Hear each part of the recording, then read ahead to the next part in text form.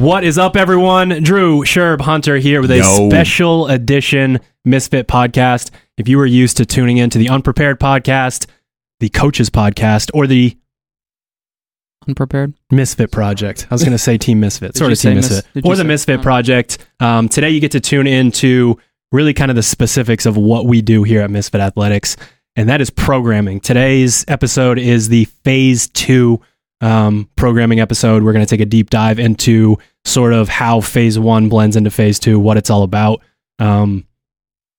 So quick housekeeping items.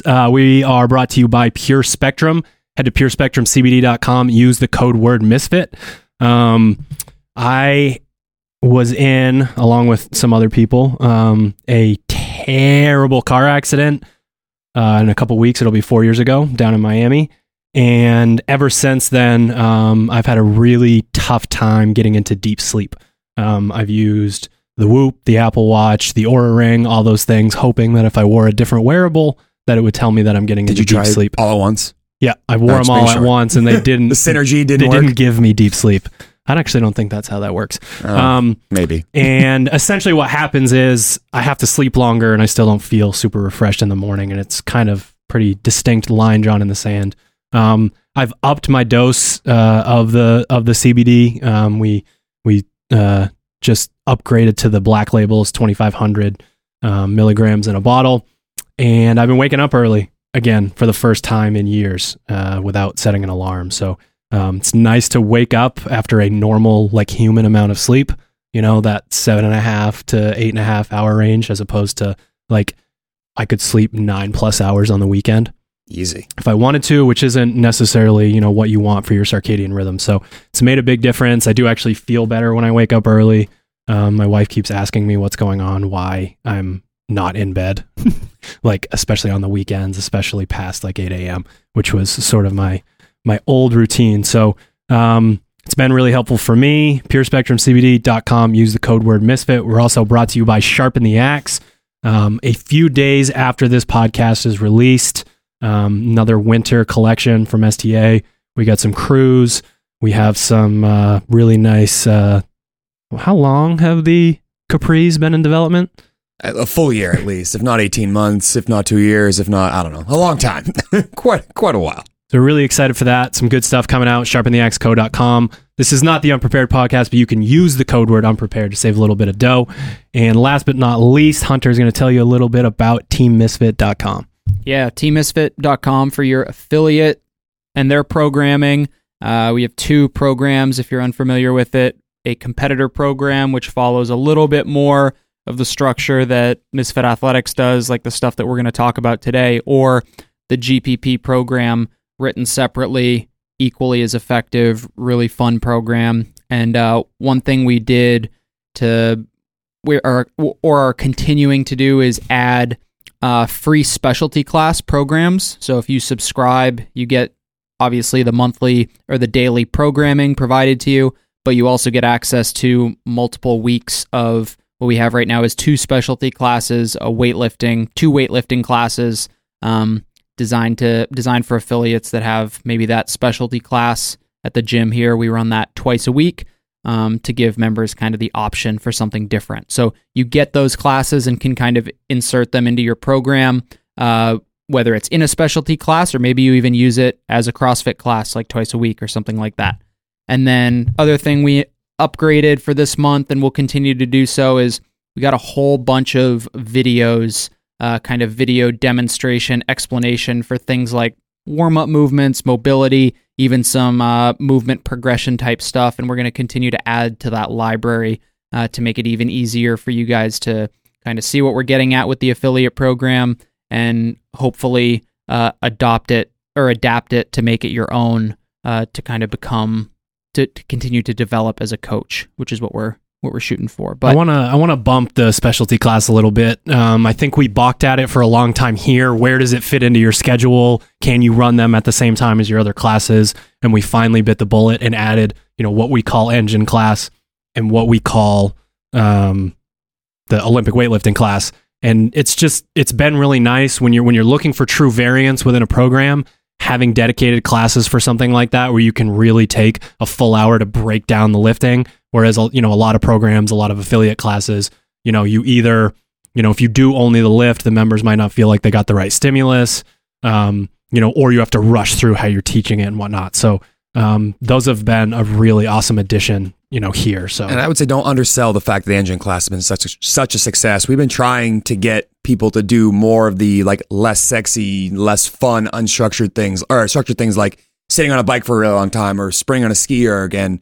When you have a class like that, when you can really focus on nuances and movements that sometimes just get said like, yeah, it's 30 cal row onto the kettlebell snatch or something complicated, and those things like lose their luster or lose their coaching aspect. It's been really fun to watch us, see our coaches out there really take charge of a program that, if you read it at its face value, like, it's 5 by 500 meter row. What's to teach? But there's a lot to teach, and our members are really like eating it up. So like, I don't want to just, glorify the lifting program. I think the engine class has been really cool to see as well. Yeah, and we're working on putting that out, and just we'll continue to provide programs so that hopefully in another 6 months or so, you're paying for affiliate programming, but you've also got like 5 other programs that you can choose from and cycle into your affiliates training. So teammisfit.com for all of that stuff to get some trial, free 2 weeks, all kinds of good stuff.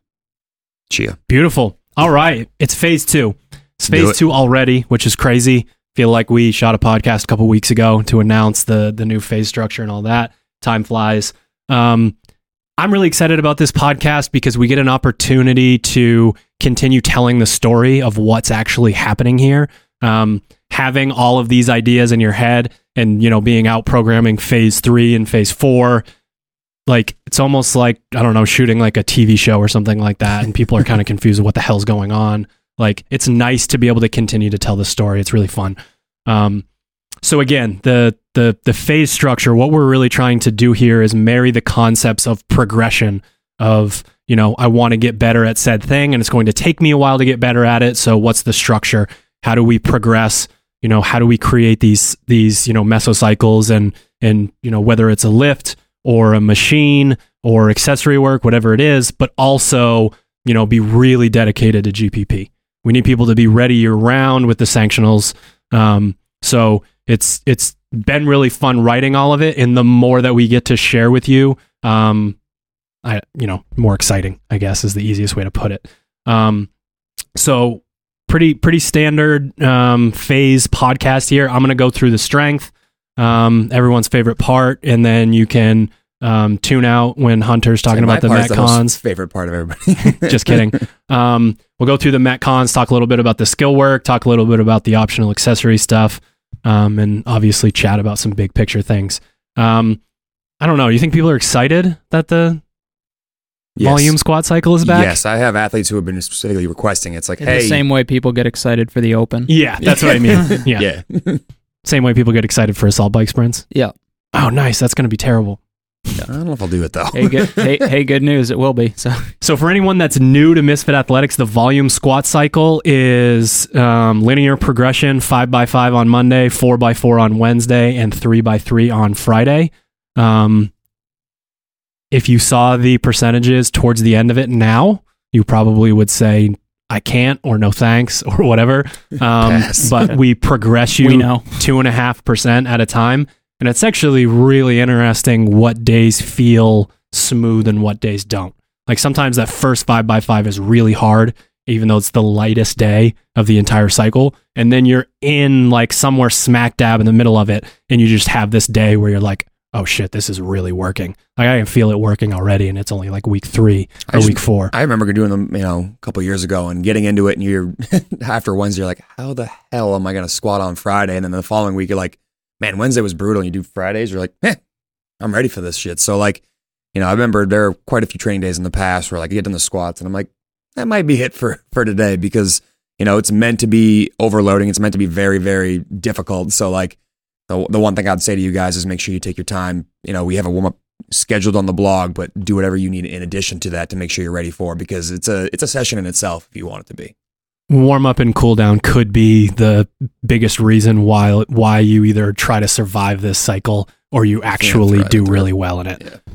I think it'll be good too because for the first time in really like a really long time, we did not mandatory back squat Right. for an entire 7-week period, which I think is really good. I think it's good to get away from that. I think people it's like everybody's crack. It's like, I know, like, yeah, sometimes I hate it when it comes around, but like I need it. I need my back squats once a week. Otherwise, I'm going to lose every single ounce of strength And that's totally that I have our in my fault body. too. Yeah. So yeah. And so what I was getting at is that you're going to test your 1 rep max in test week, obviously. And it's a really good opportunity to maybe for some people, I wouldn't be surprised if you PR after the deadlift cycle we had, especially if you did a hex bar variation of that. But it's a good time to like make sure it's a quality 1 rep max squat, base your percentages off of that, not the one you hit in high school when you were squatting to a Box squat. 36-inch box, like, and your coach was like, that's good. Fine. Like, Rep. Fine. Good Curtsy. rep. And then base your percentages off that, and you will be successful. If you overshoot it, week 2 will be impossible. Right. And the kind of the story here to tell from phase 1 to phase 2 is that dedication to the posterior chain, where we really kind of feel like with the movements that are required within the sport when we're actually competing, not anywhere near as much posterior chain. Part of that's movement based. Part of that's, how do you move? Do you move efficiently? Do you use everything you can? But part of that's just, it's a sport. A lot of sports are frontal plane, but obviously that support system, having that like armor on your backside is super important. And what we find is a lot of athletes within our community rely so much on the bounce or so much on a really odd looking squat variation where it's like, okay, at the end of the day, we don't actually back squat in our sports. We need skill transfer here. This is supposed to translate to overhead squats and front squats and all these other movements. So we wanted to do in the new phase structure, like really dedicated central nervous system work with the deadlift, with the posterior chain. Now we're passing that work along to the back squat. We have on the same day as the back squat in week 1 for the test, and then throughout the rest on day 1, we have optional push press. And the optional push press is here. I don't know. It's hard to say that. Push press. Is here as a continuation of all that pressing. You've done the strict press. You've done the bench press. And I mean, at the end of the day, it's one of those things. If you are more of a fast twitch athlete, a lot of people don't necessarily need to do this. We're going to do a ton of pressing within the optional accessory work. Obviously, a ton of pressing through push-ups and handstand push-ups and all that good stuff. But there's still that subsection of people that really need to they need to keep that like higher weight pressing going the entire year. And we just talked about it last phase too. Is to press, you must keep pressing. Like the whole, you said Russian adage. Like I have athletes that as soon as you take away strict handstand push-ups, or as soon as you stop going away from bench press or strict press, I feel like that completely goes away. So right, you're finding someone that struggles with pressing. Pressing's not your jam. Keep doing it, man. I think the push press is maybe the most underrated lift that we don't do quite as often in CrossFit. Like very few movements allow you to overload or create such like an aggressive hip extension and then drive something overhead and still actually press. Need to be just get to have catch like it. a strength and not just like push yourself under it. So I think that's really good. And just coming on the heels of pressing 4 sessions twice a week over the course of phase 1, like that would be good to see how much weight people are putting overhead. Absolutely. And just a quick thought, guys, on the push press, there could be another reason to do it. There are a lot of people that don't necessarily put weight overhead in the correct way. Maybe you have that pressing strength. Maybe you're really good at handstand push-ups, strict handstand push-ups. We see so many people push their hips forward early in this movement before their knee locks out, sort of just like a kipping handstand push-up. Booty bump. And we don't stay within the structure of our skeleton. So like I want to dip like really into my heels, keeping the big toe down, but dipping into my heels and driving my heel down so that I really get that knee extension. And then as I'm standing up and I'm going to press, dip portions already happen. I'm, in the drive phase, your hip does open. But this idea that you're throwing it forward and your weight is forward and then you're trying to press overhead in that banana shape, it's not going to do all that much for you. And if it's coupled with the wrong thing in a Metcon, it gets really bad. Yeah. So if you're trying to clean up your pressing, which will then translate, to the push jerk, that would be another really good thing to do. For our power Oli this cycle, we have alternating weeks of Power Clean EMOMs. The Power Clean EMOM can be used both as like, hey, let's get stronger in the Power Clean, let's work on our technique, but also add a little bit of a speed pull from the floor, which can actually take the place in a lot of strength programs of the deadlift.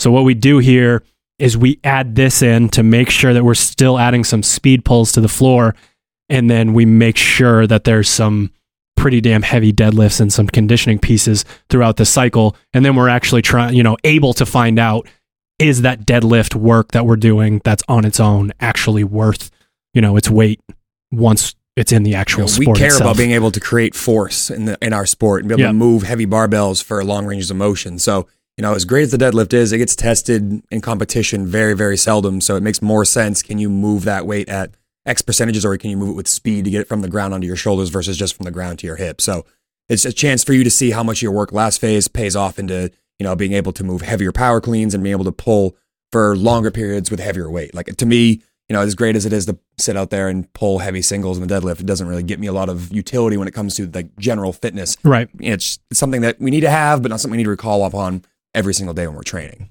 I'll try not to harp on form the entire podcast, but when you watch like All Things Gym Instagram or any of those really cool like weightlifting Instagram pages, and you see the guy that still just power cleans, like he's getting ready for the Olympics and he power cleans until he can't anymore, and I think he just power cleaned 450 pounds, something like that. Anyways, you see those people and you can't even really wrap your mind around what the movement is. It's like, I don't do that. Yeah, for sure. Whatever is different about that, I don't do it.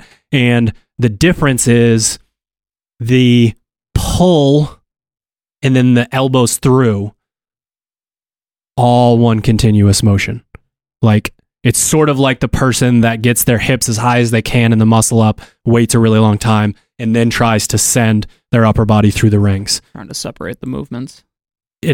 There are different parts of the lift, but it's no different than having a hitch somewhere between the floor and your hip. Like that person, you tell them to slow down, and then they get that weird, like it looks like they're trying to draw circles with the barbell or something. Shaving their legs real quick, Yeah. So with the power clean, and then a lot of athletes that do that well don't hit extension very well. So marrying these concepts of I'm getting this nice pull, I'm getting through extension, but then I'm pulling into the front rack all as one continuous motion. I would rather see an athlete stay down near the 70% range, even on the triples, and learn how to do that so that when they're in a Metcon and they need to be able to do that at a heavier weight, you get to sort of surpass people that are stronger than you because you're doing it right. Second nature. And then the other one's really simple, high rep touch and go power snatch. That's what that's going to alternate with. We do not have percentages on the touch and go power snatch work. That is on purpose. Where do you start? You start at a weight that you know that you wouldn't go touch and go with in a Metcon, but also leave room to go up. Yeah. So let's say, you choose 155 pounds. You're like, if it was 155 power snatches in this workout, there's no way I'm opening with 9. But someday I'd like to be able to. There's some 975, 155 power snatch and burpees or who knows, whatever it is. Gross. Yeah. You'd love that workout. You're doing that for sure. You want to be able to continually make tiny little steps up to that. And it doesn't mean, again, that you have to translate that into the Metcon. It'll kind of do it itself. So we want to leave a little bit of room there. You can go up, you can go down. It's really more about getting those reps in, that touch and go rep in, and making sure that you're actually, working towards getting something done.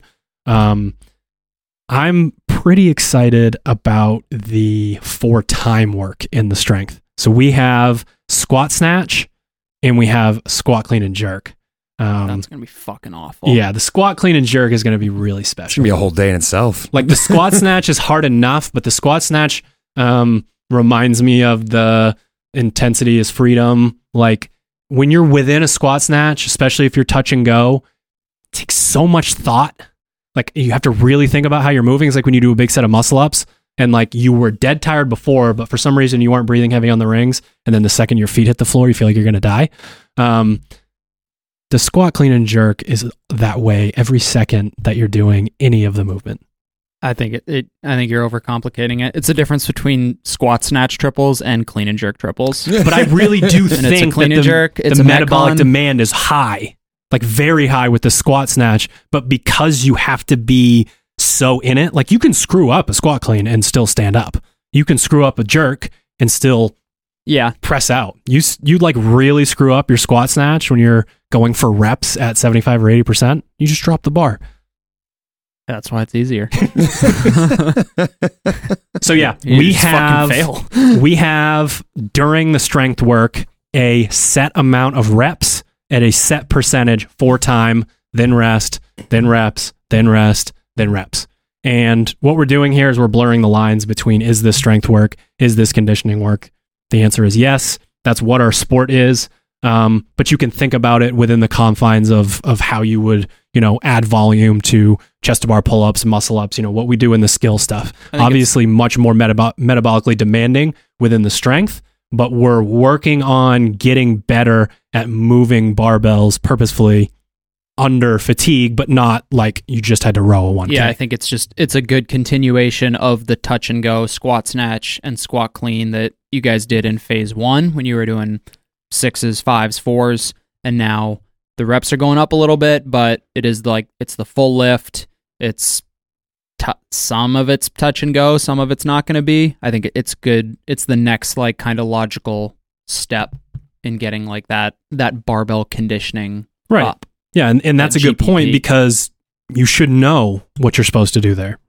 Well, if a workout opens at that exact same rep and weight set, that's more information that you have. You're at a local comp, you're at a sanctional, you're at the CrossFit Games, and you find out, okay, it's this. And you're like, wait a minute, I've done that before. I have opened, like, seems a little crazy, but I have opened with 10 squat snatches at 205. I know what it feels like. Travis is going to do 7 no matter what, touch and go. Yeah. Maybe you do 2 touch and go. Maybe you do singles, whatever it is. But having that information before you actually get tested is super important. And you found that the barbell ladders are like the favorite way for them to test your barbell cycling ability these days. That's essentially how every single CrossFit Games for the last 4 years has gone. Many sanctionals do that. They set up the floor and you got to race across the competition floor with 6 to 8 other athletes. It's good to know what those are at. I mean, we just watched Dubai where they had to do power snatch, hang power snatch, squat snatch, and it would be good for them to know exactly what that number is and how you're going to attack that, because you have someone who's a monster at it, they're going to hang on to the whole thing, and you got to figure out, all right, well, if they're going to hang on to the whole thing and I know I can't do that, what can I do to stay within the realm? So for me, it's just training that barbell ladder you see at high level competitions, and you got to know what that is. When are we going to program candlesticks and fucking TRX rows and what's a candlestick? You ever seen that? The Pogos. Dubai final thing? Like the lay down and yeah, get back I up? mean, is that going to be can that be a staple in our... Those are accessory exercises for a reason. I'll leave it at that. Okay, so moving on. We are going to spend a ton of time cleaning up our clean. Pun intended. So... Zinger. You're... God damn it, Hunter. So you are going to go through a progression of warming up at pause power position. We'll make sure you guys have some good videos for this. You're going to get a lot of work in cleaning above the knee when we remove variables from the clean, like the first pull, like getting from that big leverage position back to power position, and gradually add those variables back in. We find that is when an athlete can really figure out how to do the movement.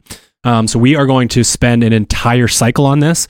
We got about half of the cycle above the knee. We got about half of the cycle below the knee, and all of the warm-ups will be in there to give you an opportunity to make sure that even just within a 20, just a 1 day period, you're making sure that the position that comes after is already nailed down and perfect. So you're only adding a little bit extra when you go into your strength session there. That is, the sort of a phase 3 teaser here. We will go from that to a very heavy clean cycle, like really working on what happens if a 1 rep max comes up, what happens if there is a ladder and you have to do, like really heavy sets of 4, 5, 6, whatever it is. Let's go. So there's because it's the clean, especially too, you're going to be able to get some really good strength adaptation anyways. You're going to be able to put some weight on the bar if your hands are bigger than mine.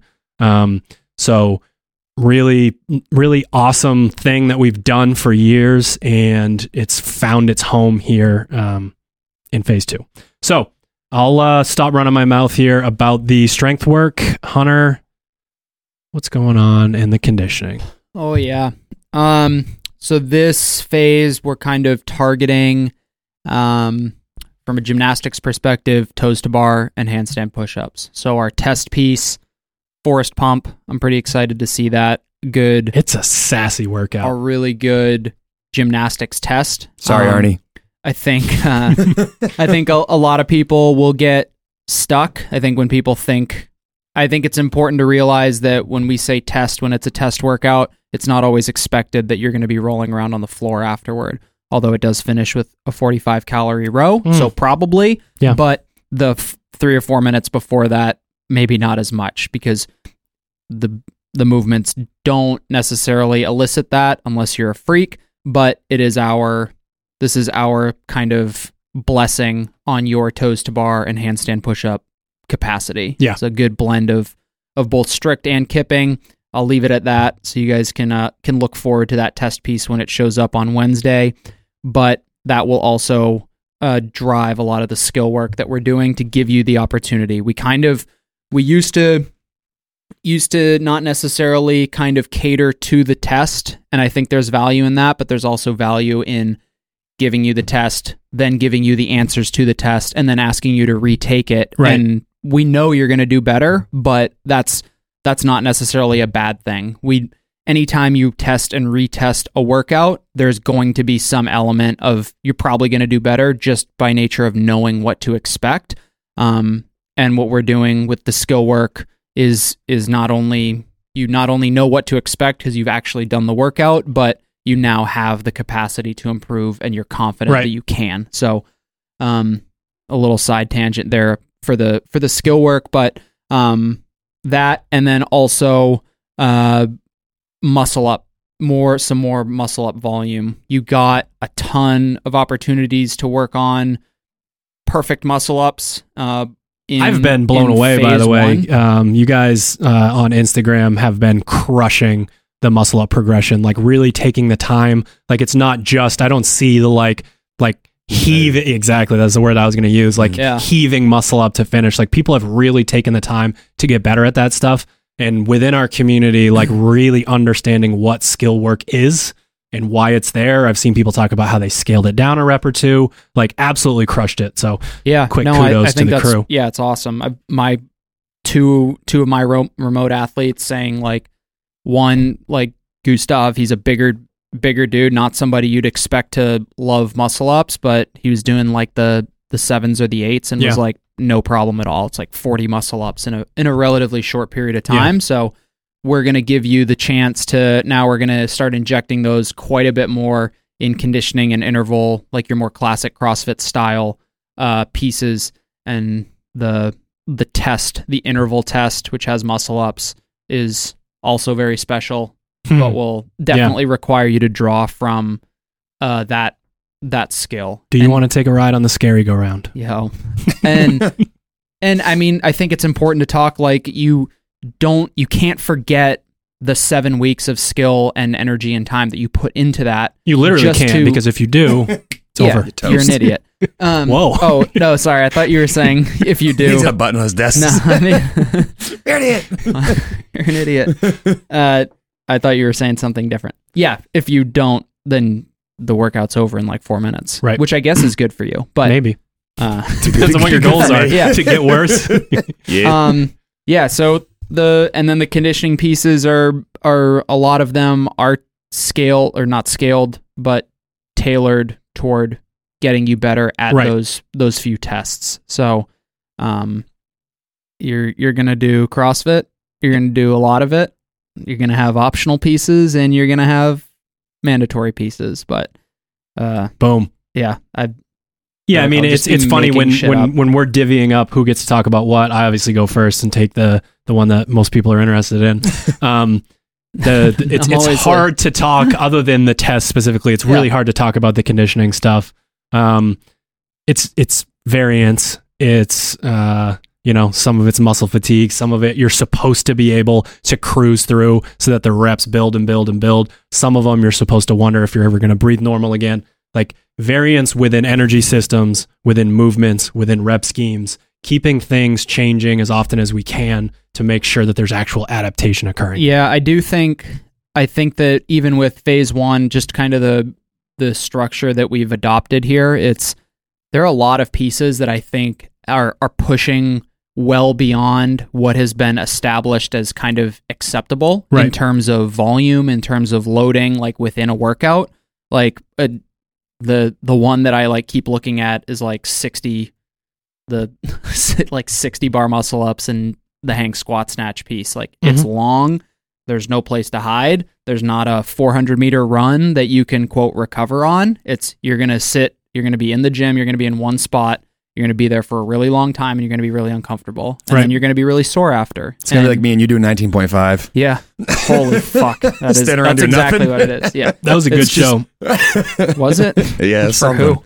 Sure. But yeah, I think we continue to push kind of what is acceptable, and it's not because like we're just trying to write like the hardest workout ever. It's because people keep getting fitter and prove that it's within the realm of acceptability. I mean, the only way to get better is to overreach. Yeah. Like we talk about it almost every single phase podcast, but you overreach so that just a step back from that could be what's coming up in competition, and you dominate it. I mean, that was, one of the things that when we talk to our games athletes that they always say, like, yeah, it was bad, but it wasn't as bad as the shit you make me do already. Like that kind of idea. So, be excited for more of that. My turn? Yeah, sure. All right. Bitch work is back. Guess what? It never went anywhere. The focus this phase, is going to be a little bit different than the last one. The last phase, we focused on anaerobic on the row, so really high outputs on the rowing machine and a little bit longer time domain on the C2 bike. I got a lot of athletes who are saying, I'm going to quit my life to do all these pieces because the C2 bike pushed them into the 40, 50, 60-minute time domain, but now it's our sport. It takes. Yeah, our sport is mandating that you have that capacity and you have that ability to sit there. And even though you don't want to be there, maybe you're going to get better at that through experience. So, some more of the same in terms of like time domains and focuses, but the real shift is going to be, this cycle is going to be an aerobic focus on the ski erg. So, we saw a lot of athletes see great progress with the fasted cardio, both on the C2 bike and on the rowing machine, but it's good for us to kind of change that up so that your capacity on the ski erg is as good as it is on the rowing machine or the C2 bike. How do you guys feel about the long skis? So I know that like everyone's like, you ski for 40 minutes? I like it because it sucks and it makes people... If no one enjoys it, he enjoys it. It's good because the ski, it kind of sucks because time doesn't go as fast because your stroke rate is significantly higher than on the rower. Yeah, yours might and it's be. Just way different to be like staring at the ground and like, it's just, for me, it's just the physical action of skiing is way less comfortable than rowing. For most people, I'm the opposite. So maybe that's why I'm saying I like it better because I would rather ski for 40 minutes for me on the ski erg versus the other machines, which again, a lot of people would say, how's that possible? I actually find it to be like meditative. Like I feel like I get into a rhythm. Like typically what I'll do, sort of like meditating, is I'll count to 10 up and then back down.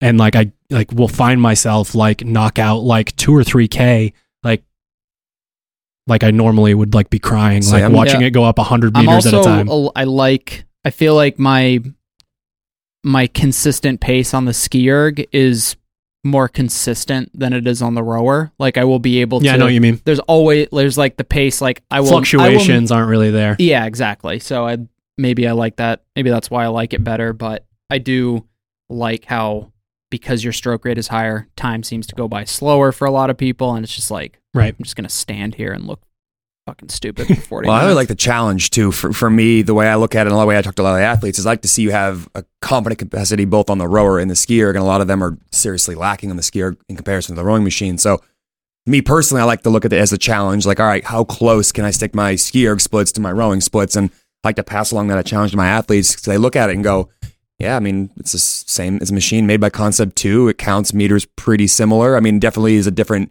movement pattern, but the challenge of trying to have those two be combating for which one's better, I think keeps people engaged. And for me, that's what I like to do is like, hey, how close could I keep? This is on a rowing machine. What would I hold? All right, that's going to kind of frame my perspective on what I should be aiming for maybe down the road with all my ski gear. I think it's going to complement the focus of toes to bar and handstand push-ups really well, just with that upper body, more of like that slow twitch upper body focus. Obviously, you're not using exclusively your arms, but you're certainly not using them less than you would on the rower as the only other option. Like you're going to having that ability to recover your upper body is probably more useful than for sure. Like it's just hugely useful. Yeah, I mean that's one of the main reasons you would want an athlete to, row, ski, swim, do these things where it is higher turnover rate, because there's just no other way to do it. Like I'm not going to carry dumbbells around all day and do like 1 pound curls and presses and stuff like that. Have you tried it though?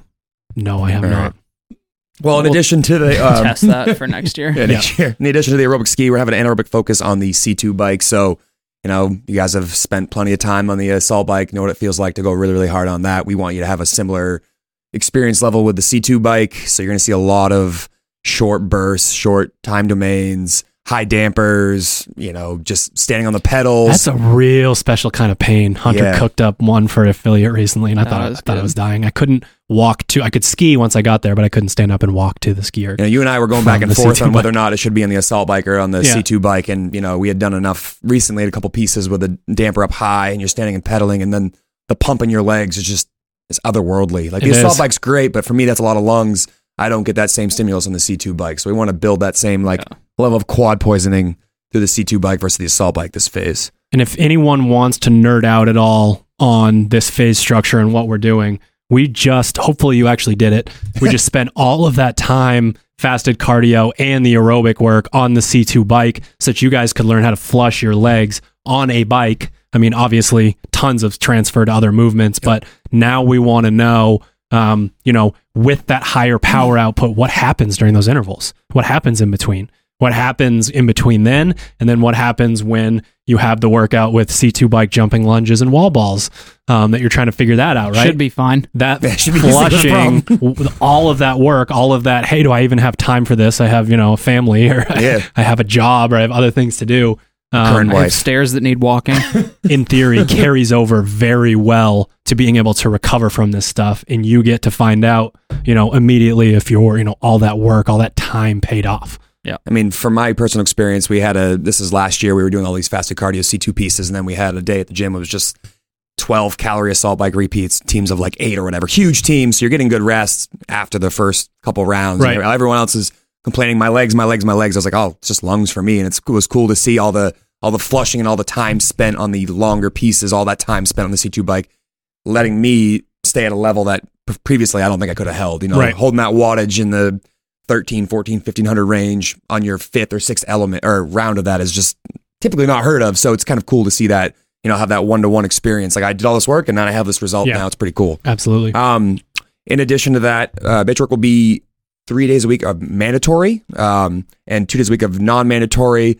As you've probably noticed with the phase, we typically program 7 days a week now. So you're going to have those two non-traditional working days, one being the fasted cardio, one being the swim day.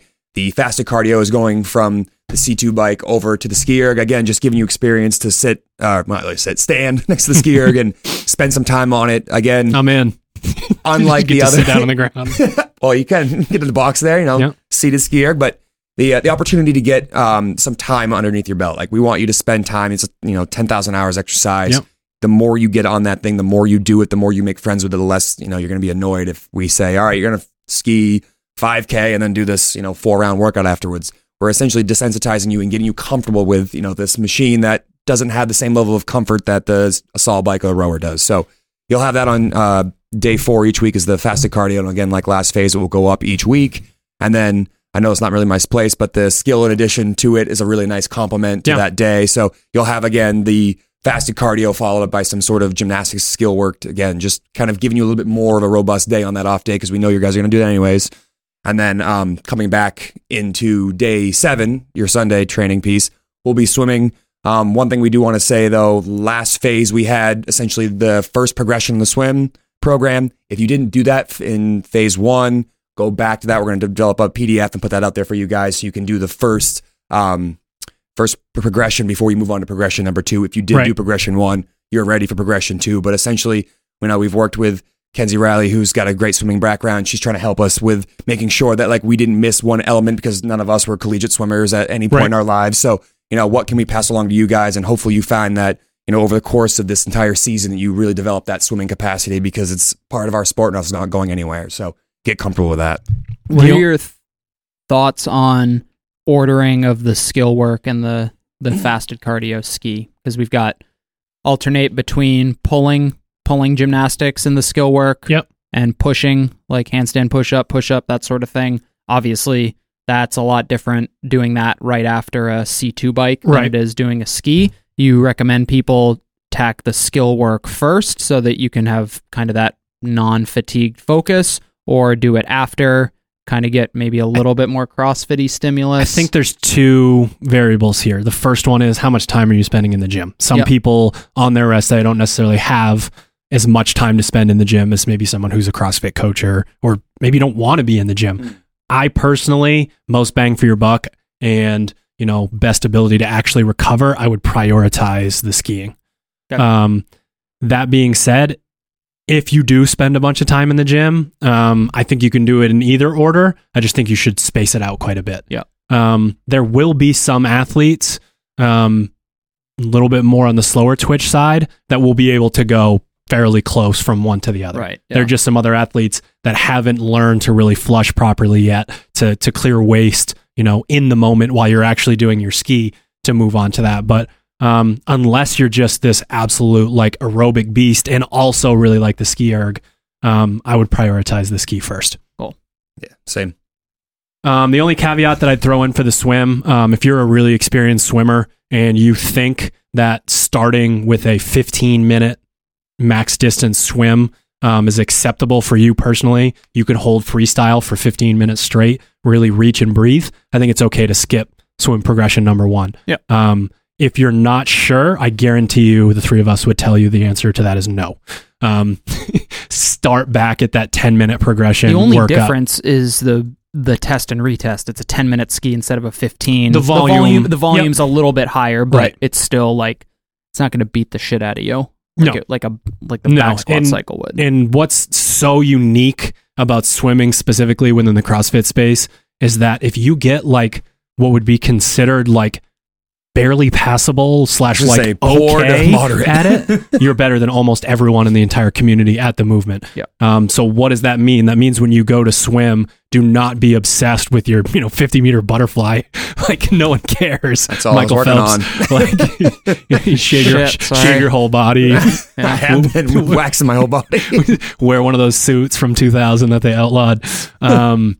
Yeah, make sure that you're taking the time to try to learn how to swim. Stuck a propeller in his ass and just swimming around. Gentlemen, my goodness. Anything else on the bitch work, Sherb? I mean, outside of that, I mean, I definitely pay attention to the descriptions on the site. We try to give you insight into how to attack them because some of them, I'm just looking at like give you for a little taste of week 1, day 1, 6 rounds, 2-minute jog, 90-second run, 1-minute walk. If you don't read the description and pay attention to the idea behind it, you're going to feel like you're just, walking around or jogging. You won't really feel the purpose behind it. So, I really want to make sure, you guys take the time to read those so you have the insight behind that, because unlike some of the things where it's like chest to bar and squat clean, like you know how to do those things, sometimes the focus behind the piece is missed. So just spend some time, read that real quick so that you have an idea, so that you get the intention of the piece. Absolutely. Moving on to the accessory work. So we have 3 optional accessory pieces every single day. You should be used to it now if you followed phase 1. If you're new to this, it's optional for a bunch of different reasons, to be honest. The main one is just volume. Make sure that you're prioritizing your actual conditioning and, lifting where you get a little bit more bang for your buck. But we've had really good feedback on this. People have really enjoyed it. A lot of people that have cut down on volume a little bit have actually added that in as sort of like a prehab rehab sort of situation. And I haven't seen anyone do what we told them not to. So like, don't go super heavy on this stuff. Like, this is accessory work. This is about learning how to use the, maybe the smaller muscles or use your posterior chain or, sort of any of those things. So kudos to you guys to actually listening, during the podcast so that you can, do this stuff right. There is some new stuff in there. A lot of it's more of the same. Again, accessory work is all about, we like to joke. We kip a lot. We use, we extend our hips a lot. We do a lot of core to extremity. And while that's all good and fun, a lot of people don't brace while they're doing that, and they end up messing up, their shoulder, their back, ankles, all kinds of different stuff. We just kind of flail around. We're allowed to make fun of it because we're actually in the community. So optional accessories, 3 per day. And again, you could even go into that and say, pick that one. Like, I want to work on this. I want to work on that. So just make sure that when you're going to the site, we try to spell it out as best as we possibly can. You have your mandatory work, you choose 1 or 2, and then after that it says optional. So you're not choosing, based on the optional piece. Yeah, the accessory piece is not included in your pick. Exactly. 1 or 2 of your pieces. I was going to say, if you subscribe to the complete tier, you actually get a chance to see what that is at a full head of time. So you can see all of the accessory pieces, all 15 of them for the whole week. Give an idea of which day it makes the most amount of sense, because you may feel that like, I really don't want to do dumbbell bench press after 200 burpees. I'm not really into that today, but you could plug that into another day. So a little plug for the complete tier. You get a chance to see what these accessory pieces are and plug them in where they make the most amount of sense for you. Because really, at the end of the day, to me, I look at it as, are you moving with purpose, and are you checking off the box on things that are important to you? Not are you just doing all of them and just doing whatever we say in terms of what day it is? Because for whatever reason, some days it may not work with you, and it might be good to move those to other days. Or, I have a couple athletes that will take out the pick your poison on the fasted cardio day, and it'll be accessory day. Just another way of mixing it up. So just another idea for you out there. Maybe don't have a lot of time, or you want to figure out another way to hit the accessory work that on a day that's not super busy like your normal training day. A great way to plug that in is having that complete tier and being able to see the whole schedule a full week ahead of time. Just to touch a little bit more on the skill column here, we have skill work every single day. It's only mandatory a few days of the week, and obviously that's just to make sure that when it's not coming to what we're trying to accomplish specifically, especially for like the Forest Pump retest, that you're choosing the things that you actually need to work on. Yeah. So you ask yourself, okay, there's this movement, and I hate it, and every time it comes up in a Metcon, I can't really do it all that well. And we are giving you a structured way throughout the course of an entire cycle to say, okay, you know what? I'm going to get better at moving dumbbells. I love barbells. I hate dumbbells. I feel like they're flopping all over the place. I don't know if you guys have seen Sherp's front rack position. I was just going to say, I feel like every time you say that, it's been, yeah, that's me. Like every single time you're like, yeah, if you suck at it, you probably should do this. Oh, that's me again. I only wrote it so that you'd stop doing that. Please cut the shit. But again, you can go down through and choose dumbbell thrusters. You can go down and choose what really works for you.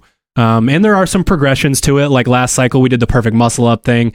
This time we're saying, okay, now we're telling you exactly how to chop up some sets, or it's actually multiple sets back to back to back.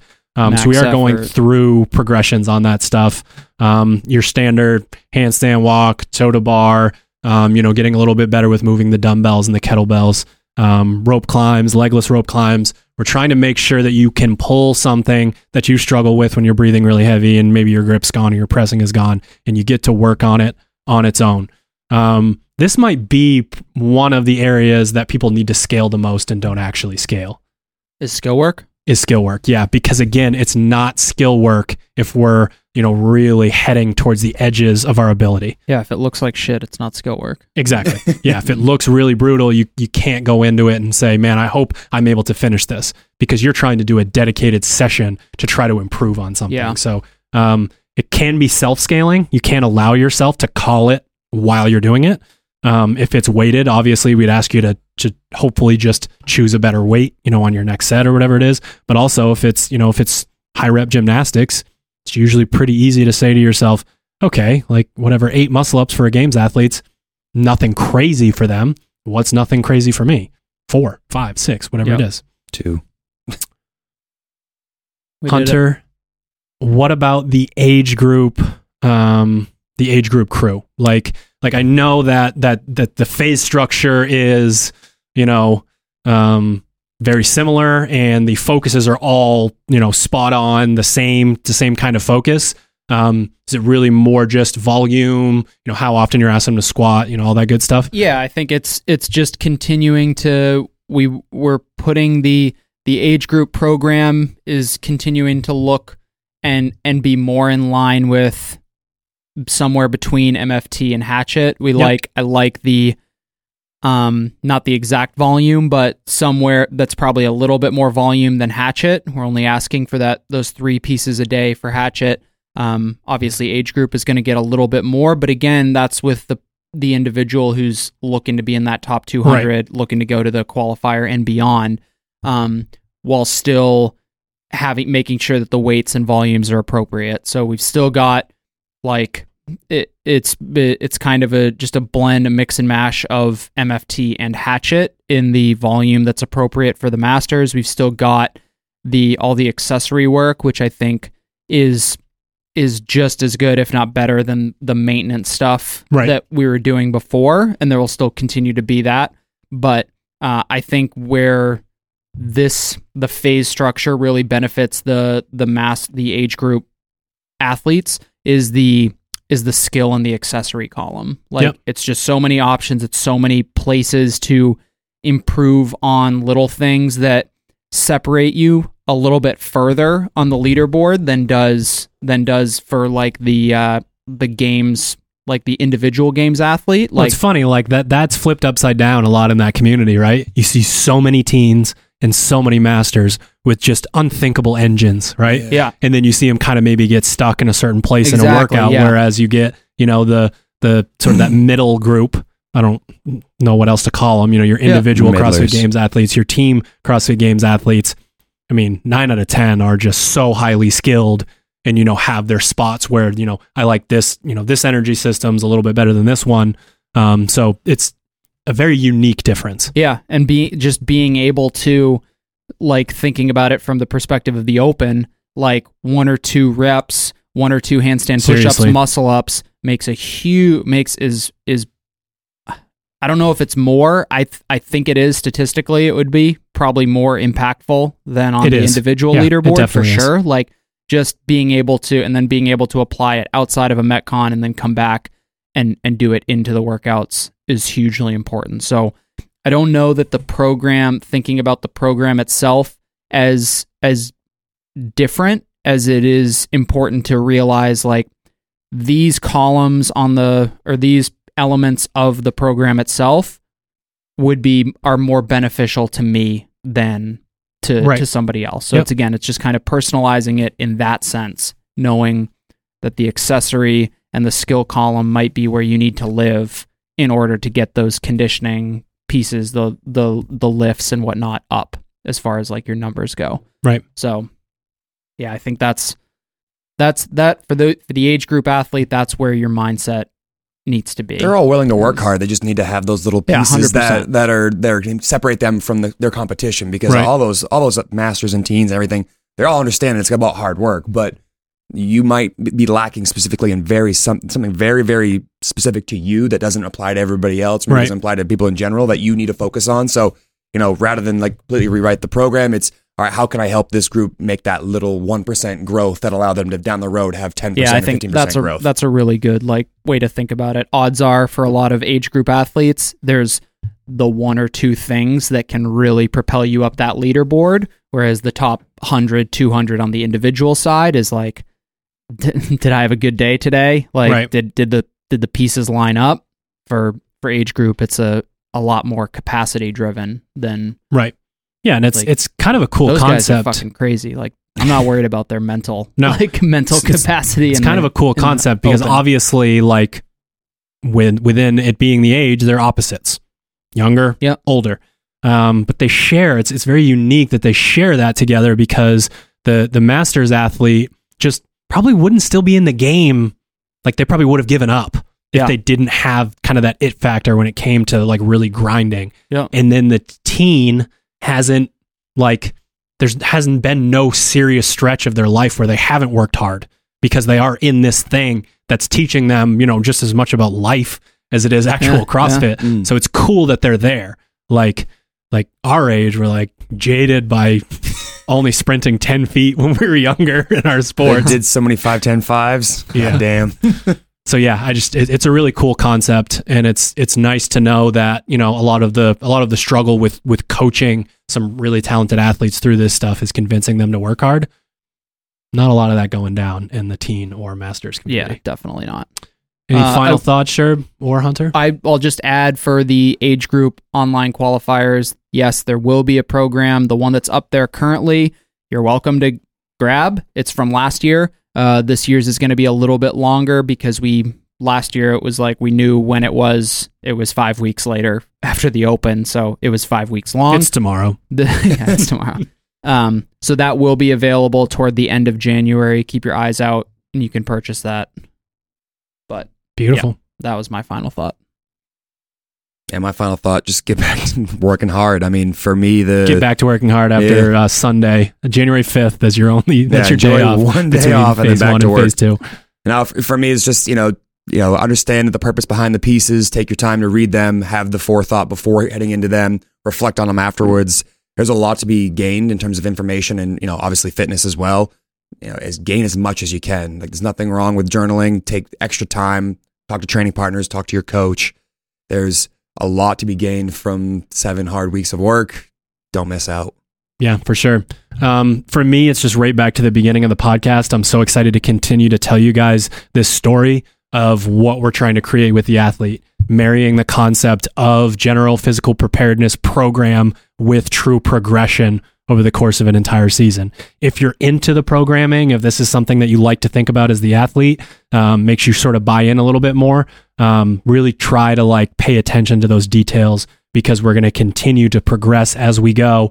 And we're peaking things at very specific times because we think they're more useful, or maybe you hold on to them for a little bit longer or shorter, based on the season itself. So really excited again to continue to tell you guys this story of what we're trying to do from, 7 weeks ago all the way around through, to the CrossFit Games and the Open, and then yippee doo dah, we get to start all over again next year. Yeah. I think we did it. I think that's it. As always, I am at Misfit Coach on Instagram. Feel free to slide into those DMs with any questions about programming, any questions about the Unprepared or Misfit Project podcasts. This episode of the podcast was brought to you by Pure Spectrum.